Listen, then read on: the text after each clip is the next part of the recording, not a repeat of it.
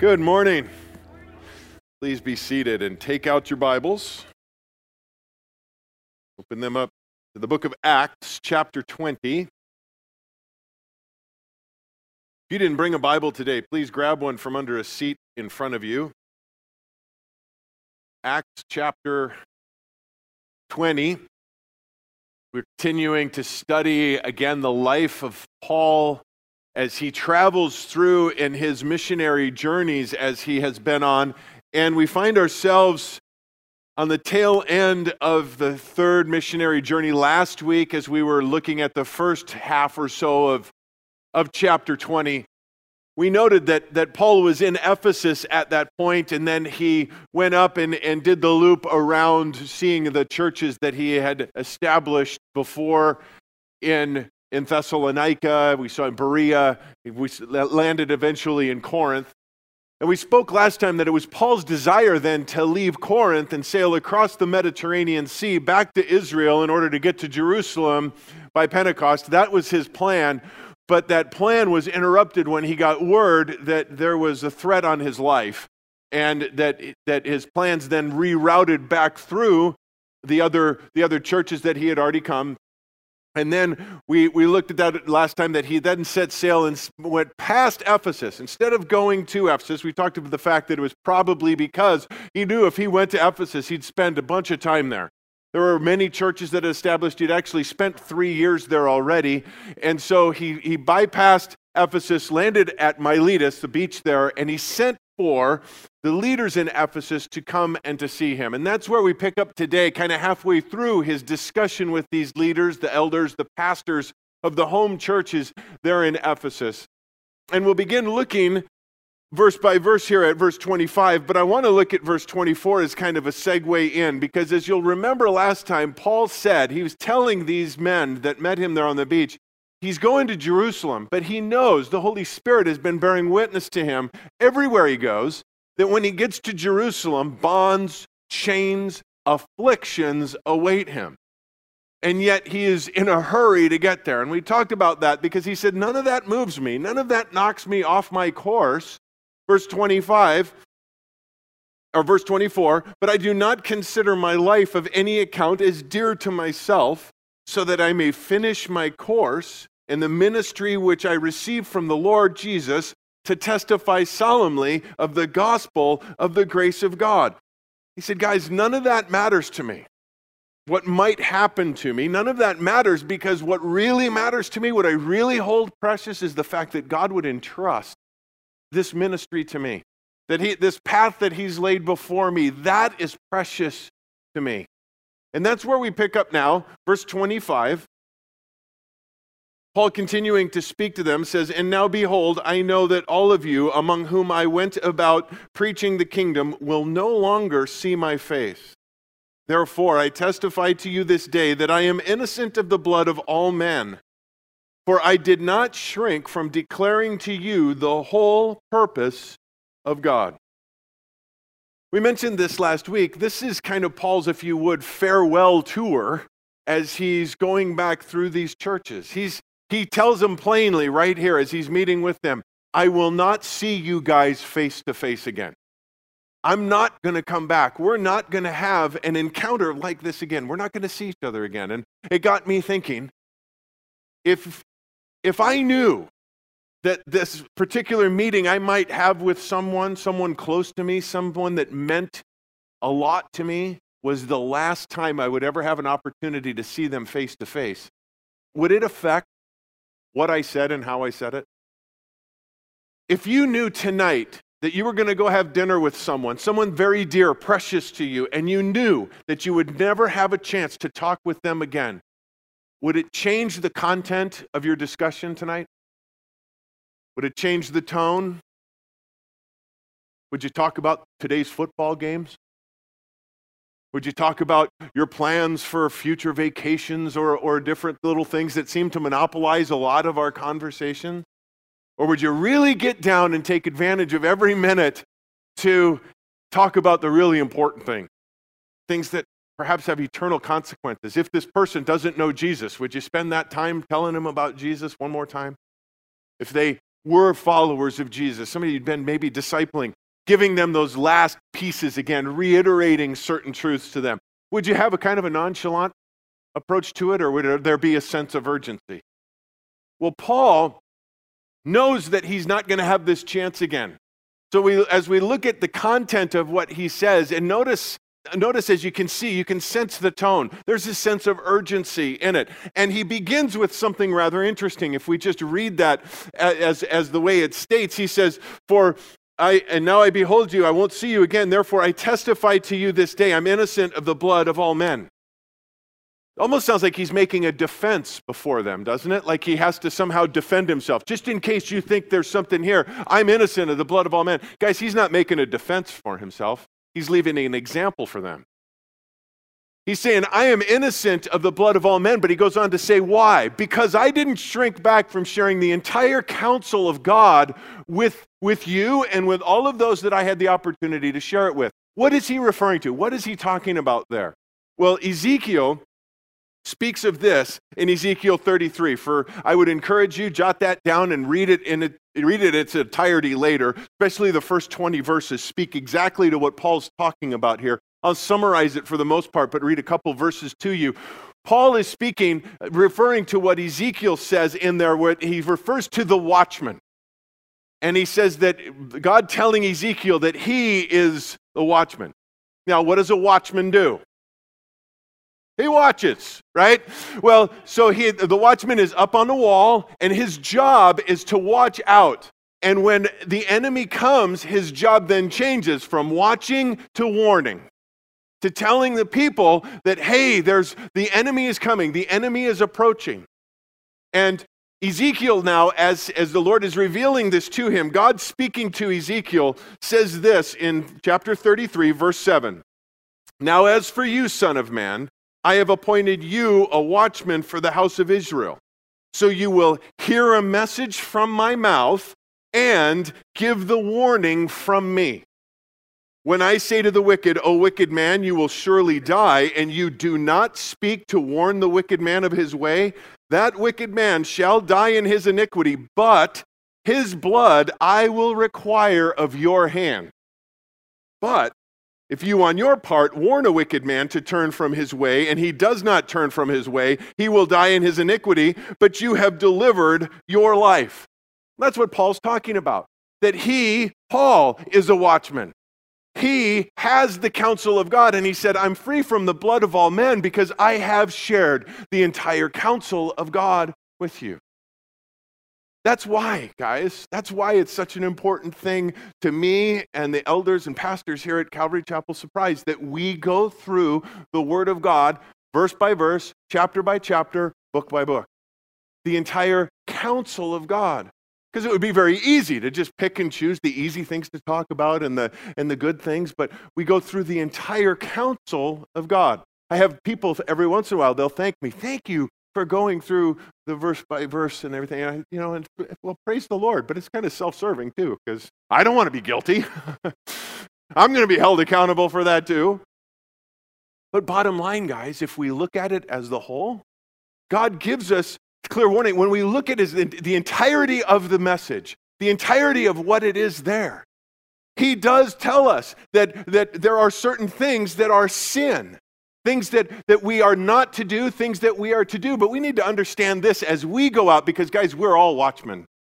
If you know the truth, we are all responsible to deliver that truth. We'll all be held accountable for that. Just like a doctor. If a doctor knew that somebody was terminally ill with a disease, yet withheld the information because he didn't want to hurt their feelings, would we not consider that person evil? Of course we would. But we need to understand something about sin. Something is not bad because it's sin.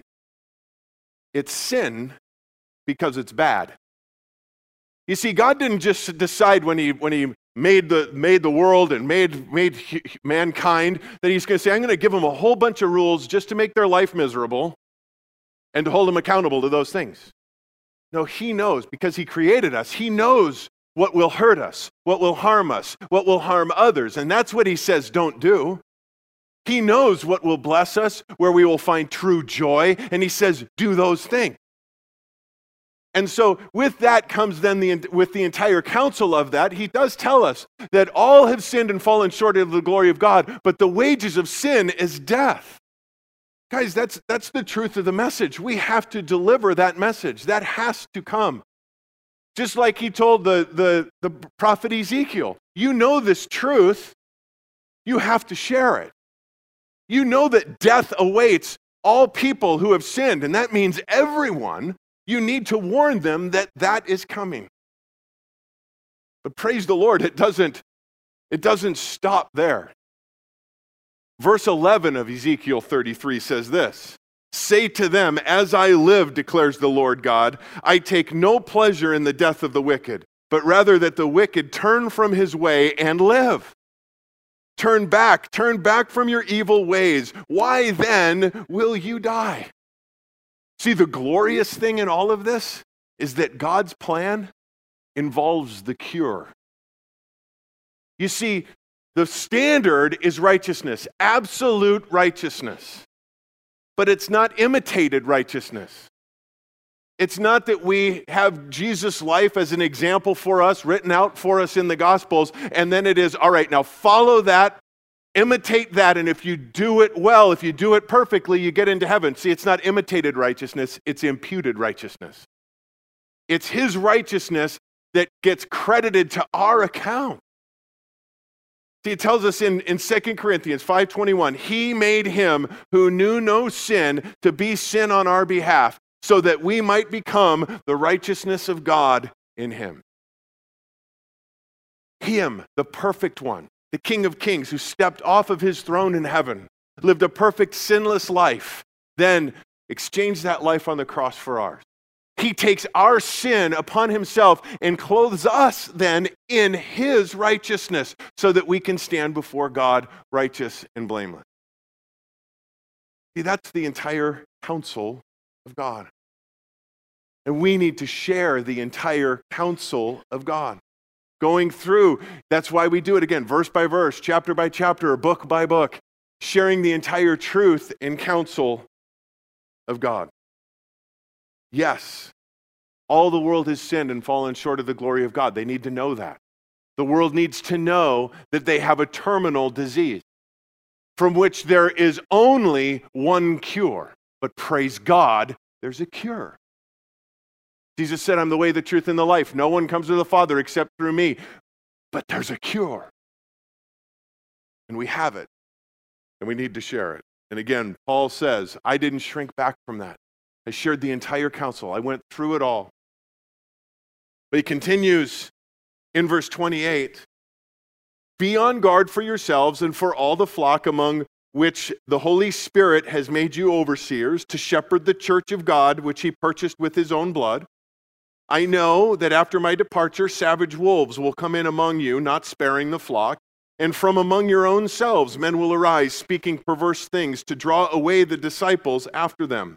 Therefore, be on the alert, remembering that night and day, for a period of 3 years, I did not cease to admonish each one with tears.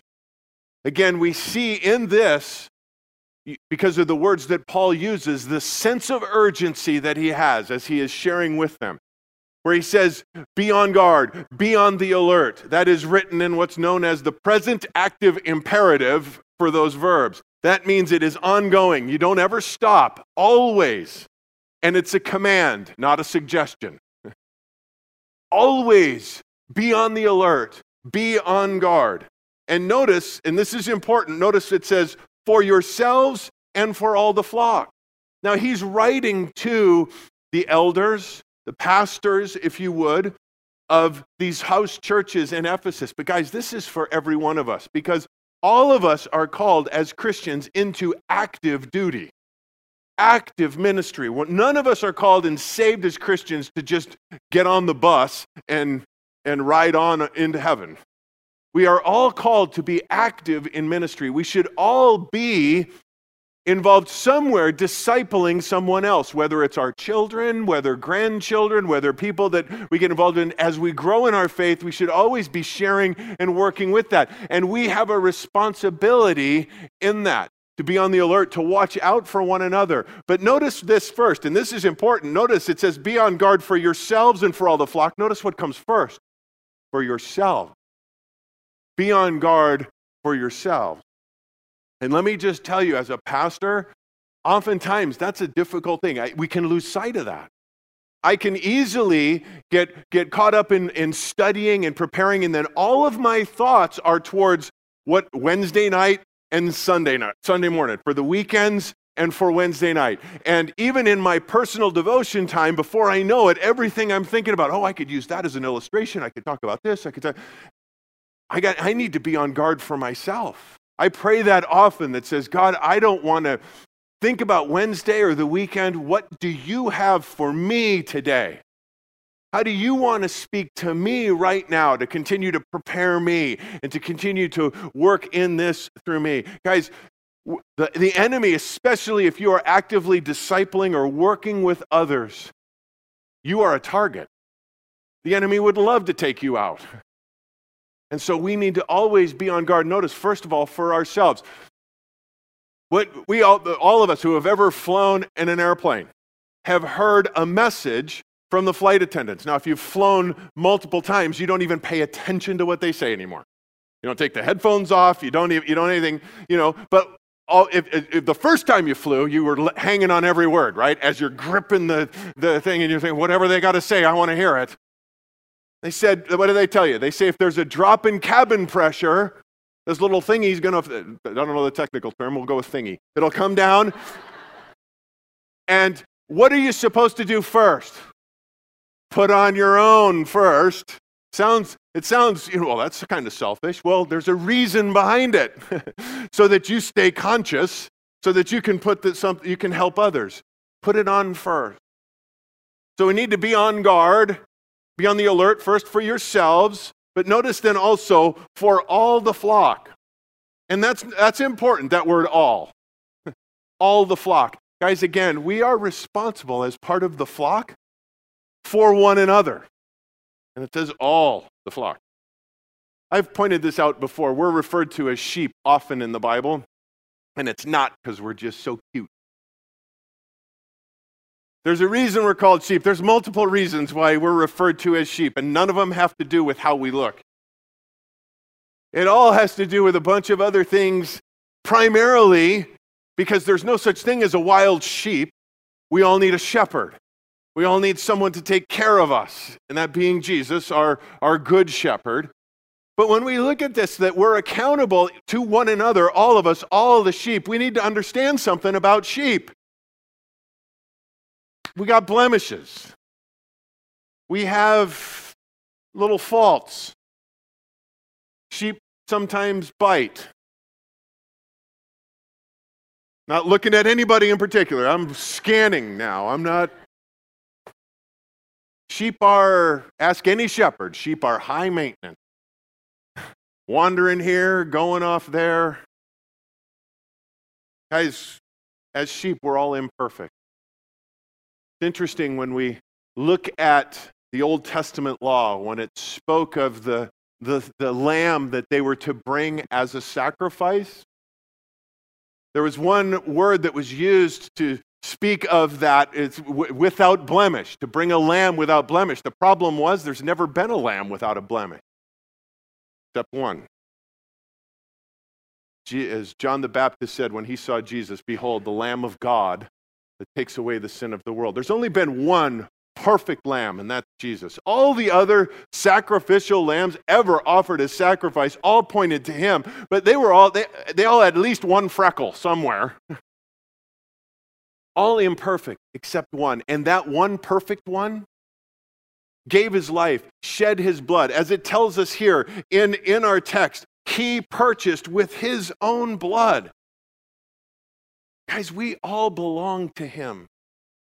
We're all a part of the church of God, purchased with Christ's own blood. We are so precious to him that he poured out his own blood to purchase us. Now, one little note before we move on and look at the next part of what he's saying here, because this is a little important thing to kind of file away in your memory. Because people will say, it doesn't say anywhere in the Bible that Jesus is God. which is crazy. It says it all over the place. But here it says it, you can't argue. Even if somebody shows up at your door and says, yeah, we believe that Jesus died on the cross. We believe that. We believe that Jesus shed his blood for the forgiveness of our sins, but Jesus is not God. You got to take him to verse 28, because if Jesus shed his blood for us, what does it say in verse 28? It says, God, which he purchased with his own blood. Guys, Jesus is God. And it clearly tells us that here in verse 28.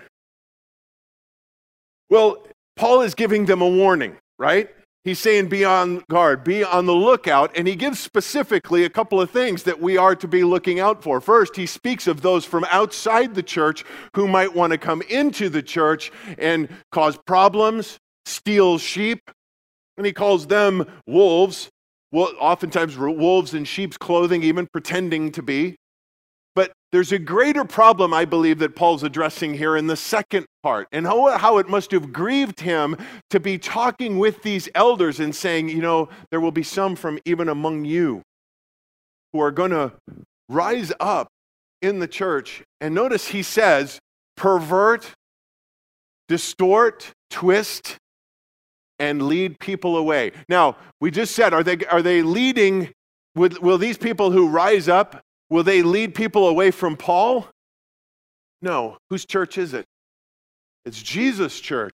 So he's saying that their motivation is to draw people away from Jesus to follow themselves. And the method that they use is to speak perverse things. Again, that literally means distorted things or twisted things. They'll take the word of God, sounding righteous, but twisting it, changing it. And again, their motivation is to draw people after themselves, taking advantage of the sheep, taking advantage of human nature. Paul says, as he writes to Timothy, there's going to come a time when people will not stand for sound doctrine, won't put up with the word of God as it is, as teaching through it. They won't put up with that. They want to have their ears tickled. Paul's saying with that is they want to hear what they want to hear. Tell me it's okay to continue in my lifestyle and I can go to heaven. Tell me it's okay that I can live however I want to live, do whatever I want to do, and I'm still good with God. Tell me that. And Paul says there's going to be plenty of people that are willing to do that. There's going to be plenty. And Paul even says, and again, how it must have broke his heart knowing as the Holy Spirit revealed to him that some of you are going to do that. That you're going to tell them whatever they want to hear just so they'll follow after you. Paul says, be on the alert. And again, those are in the present active imperative. That means, again, always on the alert. We can't take any time off from that.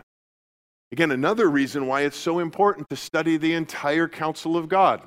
From beginning to end, Genesis to Revelation, going through it all so that we can spot it whenever somebody is distorting it or twisting it. Well, Paul, after giving them this warning, notice verse 32, it says, and now I commend you to God and to the word of his grace, which is able to build you up and to give you the inheritance among all those who are sanctified. Commend.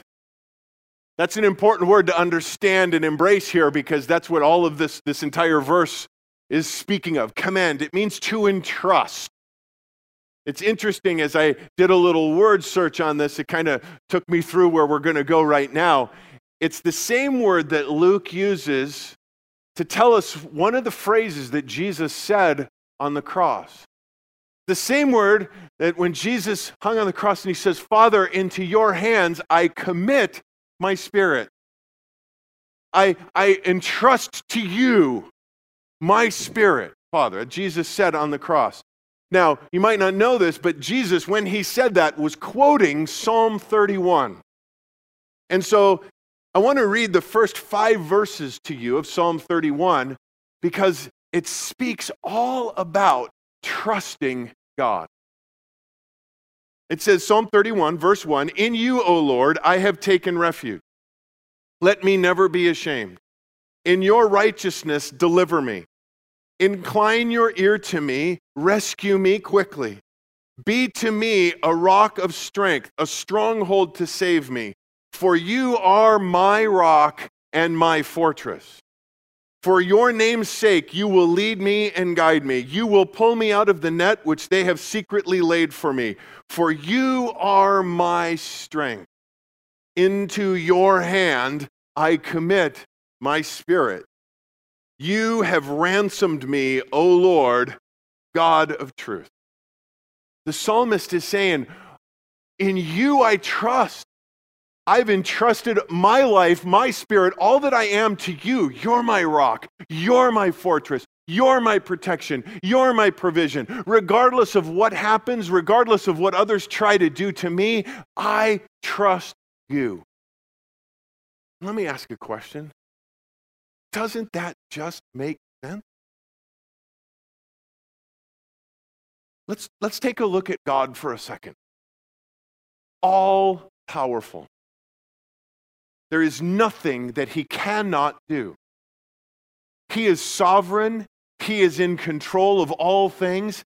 He can radically, totally, completely change the course of anything at any moment. He's in complete control. He is all-knowing. Not just past and present. He knows the future. He knows what lies ahead. He cannot make a mistake. He cannot, not that he will not, that he chooses not, he cannot, by his very nature, do anything evil. He loves us so much that he displayed his love, that while we were yet sinners, sent his very son to die for us. What response makes sense other than to trust God with everything? The one who's all-powerful, all-knowing, can't make a mistake, and loves me beyond anything I can compare to. Doesn't that just make sense?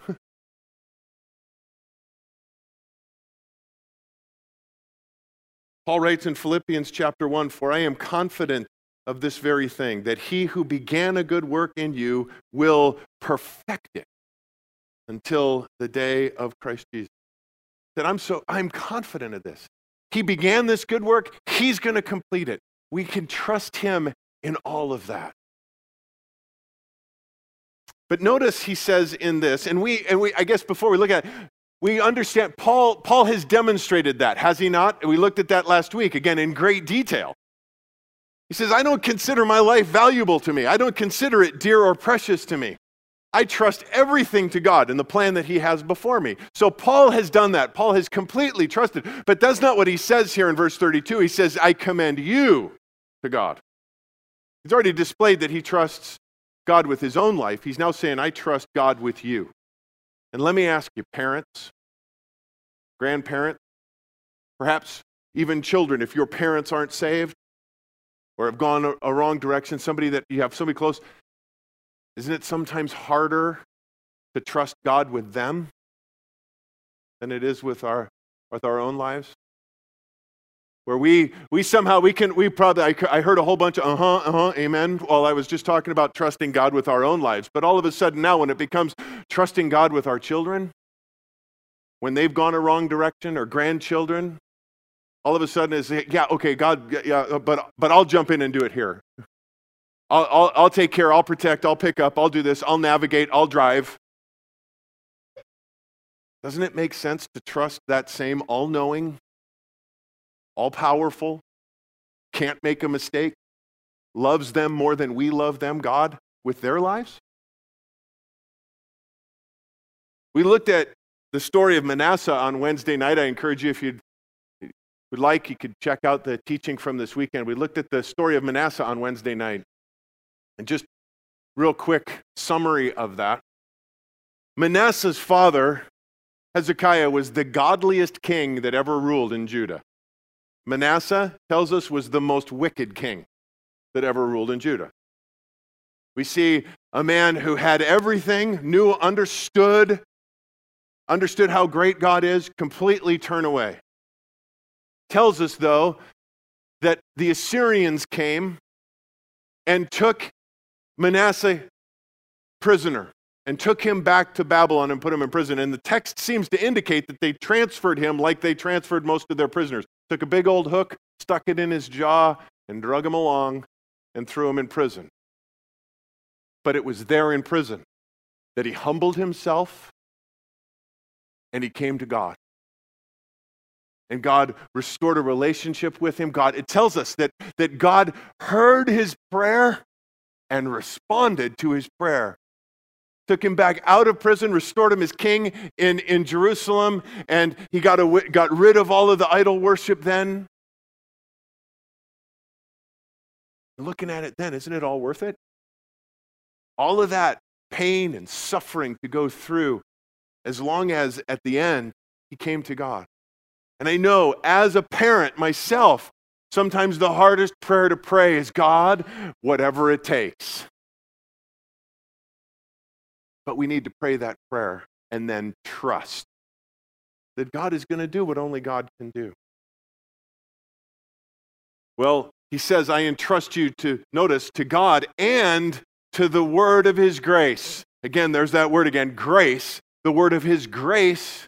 It's all about the grace of God. Giving what we don't deserve. But I'm entrusting you not only to that all-powerful, all-knowing, can't make a mistake, loves you beyond what you can imagine God, but also to his word. The word that you and I hold. The word that you and I need to be in, and we've talked about studying and absorbing and allowing it to penetrate our very lives, because notice, it says that it's able to build you up. It's able to be that foundation for us, that place that we can go to. Paul refers to this as the living word of God, that is God, literally God-breathed, and it's able to teach us, to reprove us, to correct us, to train us in righteousness, to make us equipped for everything that lies before us, which, by the way, God has already ordained for us that we would just simply walk in them, but our preparation comes through the power of the Holy Spirit and the Word in our lives. Notice also, not just that it's able to build us up, but to give you an inheritance. Paul spoke of that inheritance again last week, the crown of righteousness that awaits us. But guys, this inheritance that is there, Peter refers to it as imperishable, undefiled, that it will not fade away, and that it's reserved in heaven for us. It never loses value. It's not affected by the stock market or the housing market or anything like that. And it's reserved. God doesn't cancel his reservations either. Reserved in heaven for us. Well, he continues, verse 33, as he continues to speak to these men that are gathered there on the beach in Miletus. He said, I have coveted no one's silver or gold or clothes. You yourselves know that these hands ministered to my own needs and to the men who were with me. In everything I showed you that by working hard in this manner, you must help the weak and remember the words of the Lord Jesus that he himself said, it is more blessed to give than to receive. Maybe some of you thought that was just a catchy saying, just a catchy slogan. It's more blessed to give than to receive. And usually you say that when you're about to receive something or, Well, these are the very words of Jesus. Paul tells us that it's Jesus himself who said that. It's not just some cute saying. These are the words of the Lord Jesus. Now, interesting, they are not recorded anywhere else in Scripture. They are not in the Gospels anywhere, but Paul tells us here that Jesus himself, the words, more blessed to give than to receive. When we studied through the Gospel of Matthew in chapter 5, the Beatitudes, Jesus in the Sermon on the Mount, he shared with those that gathered there, that he said, blessed are you if, and he went through several things after that, blessing, joy that can't be matched any other place. Jesus says, you want this? You want to be truly blessed? You're blessed if you're poor in spirit. You're blessed if you mourn. You're blessed if you're gentle. You're blessed if you're merciful. You're blessed if you're a peacemaker. You're blessed if you hunger and thirst for righteousness, because it's only in that you will be satisfied. Jesus went through all of this list of things that if you truly want to be blessed, these are the things that you'll do. And by the way, they fly in the face of what the world says. In complete opposition. The world stands on the other side of that. No. If you want to be blessed, man, it's got to be all about you. You got to go for it all. It doesn't matter who you step on. It doesn't. The bottom line is, everyone who's ever done that knows there's no blessing there. Jesus said, you truly want to be blessed? This is what you do. And Paul says, Jesus also said there's a beatitude that was missing from the record there in Matthew. He says, you want to be more blessed? Give instead of receiving. And it's not just the action. We pointed out, it's the beatitude. Not just the action, it's the attitude behind the action. It's that attitude that says, I have already been so blessed. God has given me so much, and it's my desire to just pour out blessing on others. I want to be a blessing broker. God gives me the blessing, I just pass it on. And here's a little secret, guys. You can't outgive God. You can't. And I'm not talking financially or just materially, with your time, with your talents, whatever it is that God blesses you with, you can't outgive him. Try it. It's actually kind of fun to try because you can't. It just keeps coming from different directions. And then the more that you pour out blessing, the more God chooses to use you to continue to bless.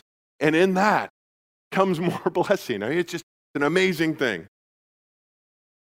Well, Paul wraps up what he was speaking with and sharing with them. And again, notice, it's interesting to me. This is important stuff because, again, Paul realizes I'm never going to see these guys again. So these are kind of the checklist of, man, I gotta make sure we cover this stuff, and such great teaching in here. But verse 36, it says, when he had said these things, he knelt down and prayed with them all. And they began to weep aloud and embrace Paul and repeatedly kissed him, grieving especially over the word which he had spoken, that they would not see his face again. And they were accompanying him to the ship. So Paul, tying this together, tying it all up, and they're grieving over this. They love Paul. Paul loves them, knowing that this will be the last time that they will see each other. It's a very emotional time. But notice it says that they gathered together, they knelt down together, and they prayed together. And it doesn't record for us the content of their prayer. It doesn't tell us what they prayed, but we could probably deduce some things if we just kind of think through that, and we know who Paul is and the kind of man that Paul was. In all of the letters that he wrote, he would mention how he continually prayed for them. All the time he was praying for them. And so no doubt, as they gathered together there, they prayed for the church as a whole. They prayed for the work of God that was going out, and as the gospel continued to spread and these new churches were starting up, that they were, no doubt that they were praying for them. And guys, that needs to be a part of our time together in prayer. And I'll just take this as an opportunity, as Pastor Don did earlier, to invite you to come back tonight at 6 o'clock for our monthly prayer meeting. It's a wonderful time of worship and prayer together as we go before the Lord together. And guys, when we do pray, we need to be praying for the church around the world. We need to be praying for those who, instead of like us right here this morning, openly, freely gathering together, playing worship loud, singing out, doing it like this with the lights on, there are brothers and sisters of ours in Christ around the world who are meeting in secret in small groups because if they were found out, their very lives are in danger. We need to be praying for them. Paul, I believe, no doubt, asked for those people that were there, those elders, those leaders, to be praying for him. He knows what lies ahead. He knows what's there. As a matter of fact, he writes to the church in Ephesus in Ephesians chapter 6, with all prayer and petition, pray at all times in the Spirit, and with this in view, be on the alert with all perseverance and petition for all the saints. So there it is, be praying for all the saints all around. But notice, he says, and pray on my behalf, that utterance may be given to me in the opening of my mouth, to make known with boldness the mystery of the gospel, for which I am an ambassador in chains, that in proclaiming it I may speak boldly as I ought to speak. Paul says, pray for me as I continue my ministry, that I would be bold, that I would share, that I wouldn't hold anything back. And if Paul's not too proud to ask for prayer, I'm certainly not too proud to ask for prayer. I covet your prayers. Pastor Brad, Pastor Don, we covet your prayers as elders, leaders in the church. We need you to be praying for us. I know many of you do, and many of you share that we pray for you daily. I feel that covering, and I appreciate it. Pray for us. Pray for the leaders in the church. Pray for the deacon. Pray for my wife. Pray for Celeste in children's ministry and the ministry workers there. Pray for Eddie over in youth and the youth leaders there. As leaders, again, I mentioned it earlier, the enemy would love to take us out. Be praying for us. No doubt also they prayed for their little churches back home, back in Ephesus. We mentioned house to house. We talked about that. They probably had these house churches throughout, and these elders, they were probably pastors of these smaller churches that came to meet with Paul. No doubt praying for them, praying for each other. Guys, that needs to be a regular part of our prayer life too. Pray for one another. Again, we're responsible for each other. We need to be praying for each other. God would strengthen us and encourage us. You know, it's interesting. We know that these elders, they went back to their churches back in Ephesus with these warnings that Paul had given them to be on the lookout, to be alert, to not fall for false teaching. And we know that they were diligent in that and they were successful in that. How do we know? Well, from the very words of Jesus. See, it says in Revelation chapter 2, Jesus speaking to John on the island of Patmos. He says, Jesus speaking to John, to the angel or the pastor of the church in Ephesus write, the one who holds the 7 stars in his right hand, the one who walks among the 7 golden lampstands says this, I know your deeds and your toil and perseverance, that you cannot tolerate evil men, and that you put to the test those who call themselves apostles, and they are not, and you have found them to be false. And you have perseverance and have endured for my name's sake, and have not grown weary. So from the very lips of Jesus, he commends the church in Ephesus for following what Paul said and following their warning and sticking to that. Verse 4, though, Jesus speaking, but I have this against you. You have left your first love. They got so focused on that they lost sight of Jesus. They got so focused on that work and those types of things that they lost the love that they have for Jesus. Understanding the love that he had for them and to share that. So he says, remember from where you have fallen, repent and do the deeds you did at first, or else I'm coming to you and will remove your lampstand out of its place unless you repent. Yet this you do have, that you hate the deeds of the Nicolaitans, which I also hate. He who has an ear, let him hear what the Spirit says to the churches. To him who overcomes, I will grant to eat of the tree of life, which is in the paradise of God.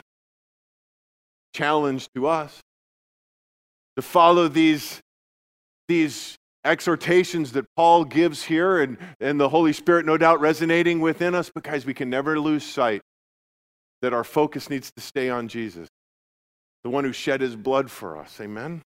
Would you please stand with me? Let's pray together. Heavenly Father, we thank you for the glorious truth that is in your word, and we thank you for preserving it. We thank you for giving it to us. We know that as we study it, as we go through it, your entire counsel, your plan, your purpose for us, as we study your word, we are given everything that we need. We have that foundation, that training in righteousness. Lord, that's our desire, to follow after you. Lord Jesus, we thank you that as your church, as your bride, that we were redeemed, that we were purchased out of our terminal illness, out of our death sentence because of sin in our lives.